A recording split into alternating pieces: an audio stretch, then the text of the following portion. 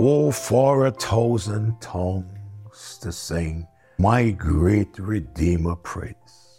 Jesus, the name that calms our fears, that bid our sorrows cease. 'Tis music in the sinner's ears.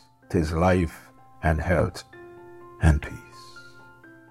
He breaks the power of cancel sin. He sets the prisoner free. His blood can make the foulest clean. His blood availed for me. And because of that, if I had 1,000 tongues, I would give praise unto the Lord. Oh, magnify the Lord with me. God, we bless you for who you are and what you are doing. We bless you, Lord. But now, we are the children of God. We are his children.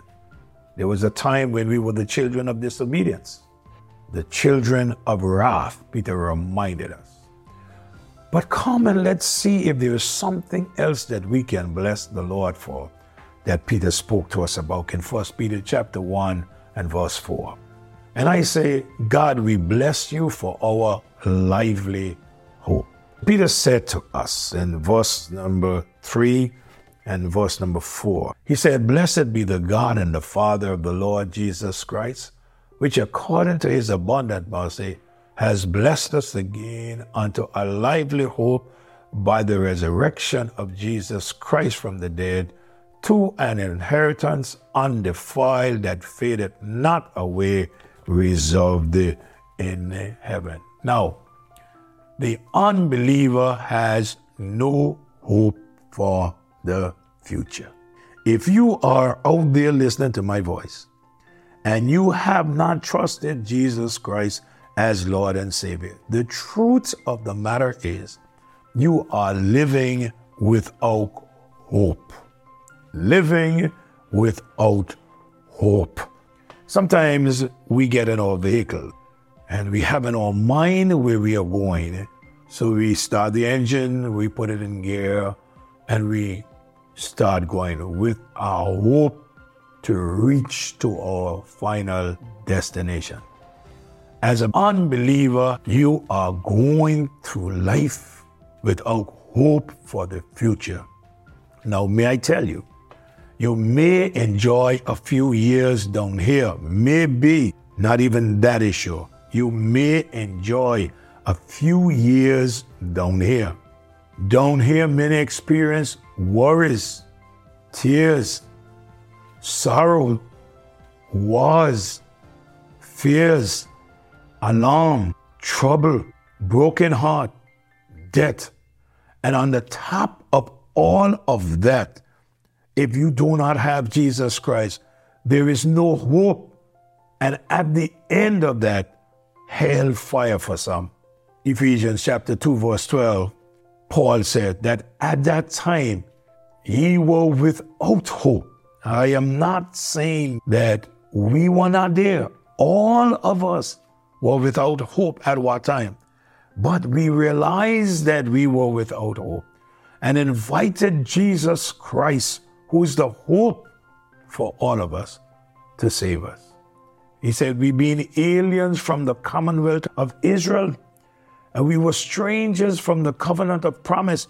Notice those three words, having no hope and without God in this world. Oh, how terrible it is to be without hope, and added to that, without God.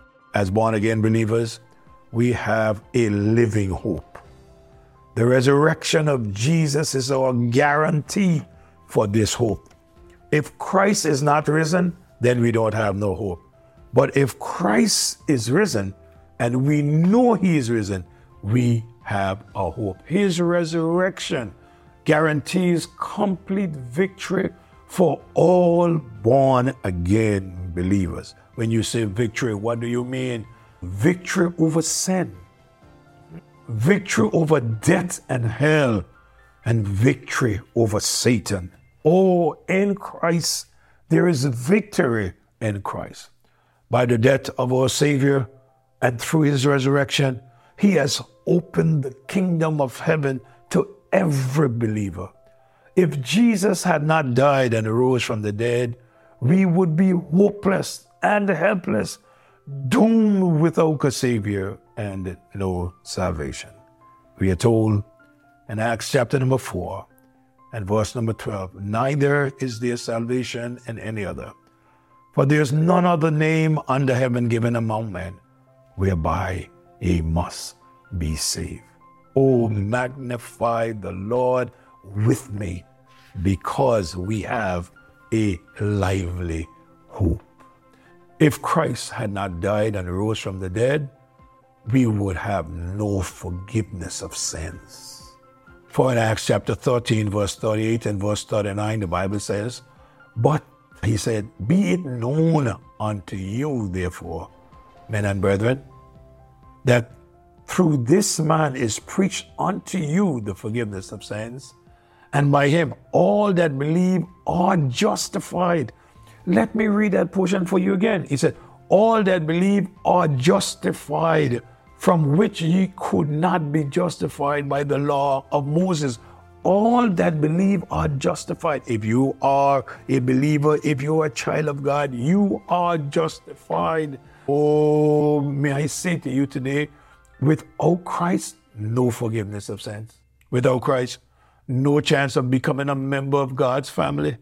Ephesians chapter 3, verse 14 and 15, for this cause I bow my knees unto the Father of our Lord Jesus Christ, of whom the whole family in heaven and in earth is named. Without Christ, you are living a hopeless life. There would be no heaven for us. In John chapter number 14, verse 2, he said, in my Father's house are many mansions.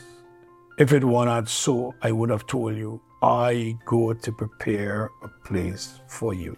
Oh, I want to thank God today. I want to magnify God. I want to glorify God. And I want to say to you, oh, bless the Lord with me for what he has done for us. We are not deserving of this, but we want to thank God. What made the difference? What made the difference? No forgiveness? No chance of becoming members of God's family? No heaven? But Romans 5:8 says, but God. Not man, but God. God did what? God commended his love towards us, in that while we were yet sinners, Christ died for us. He died and he arose from the grave. That's why we now can join with Peter and say, blessed be the God and the Father of the Lord Jesus Christ, which according to his abundant mercy have begotten us again unto a lively hope by the resurrection of Jesus Christ from the dead, to an inheritance incorruptible and undefiled, and that fadeth not away, reserved in heaven for you. We have an inheritance incorruptible. We have an inheritance that's undefiled, one that fadeth not away, reserved in heaven for us. The question is, what is your inheritance? It is an inheritance of all spiritual blessings in Christ. Hallelujah. Blessed be the God and the Father of the Lord Jesus Christ, who have blessed us with all spiritual blessings in heavenly places. All spiritual blessings are kept in Christ for the believer, for all of us.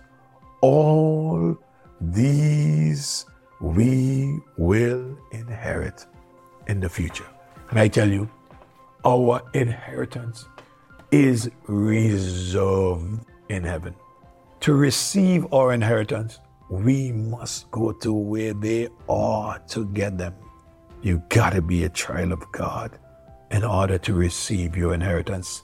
I want to join with Peter and say, let's bless the Lord for this lively hope, this future we have in him. Let's bless the Lord.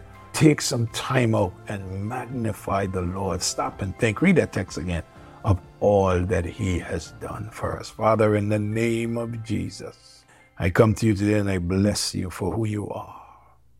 and for all that you have done, and forgiving us of our sins, preparing a place in heaven for us, coming yourself to receive us, dear Jesus, dear Lord, dear Master, for dying on the cross for us.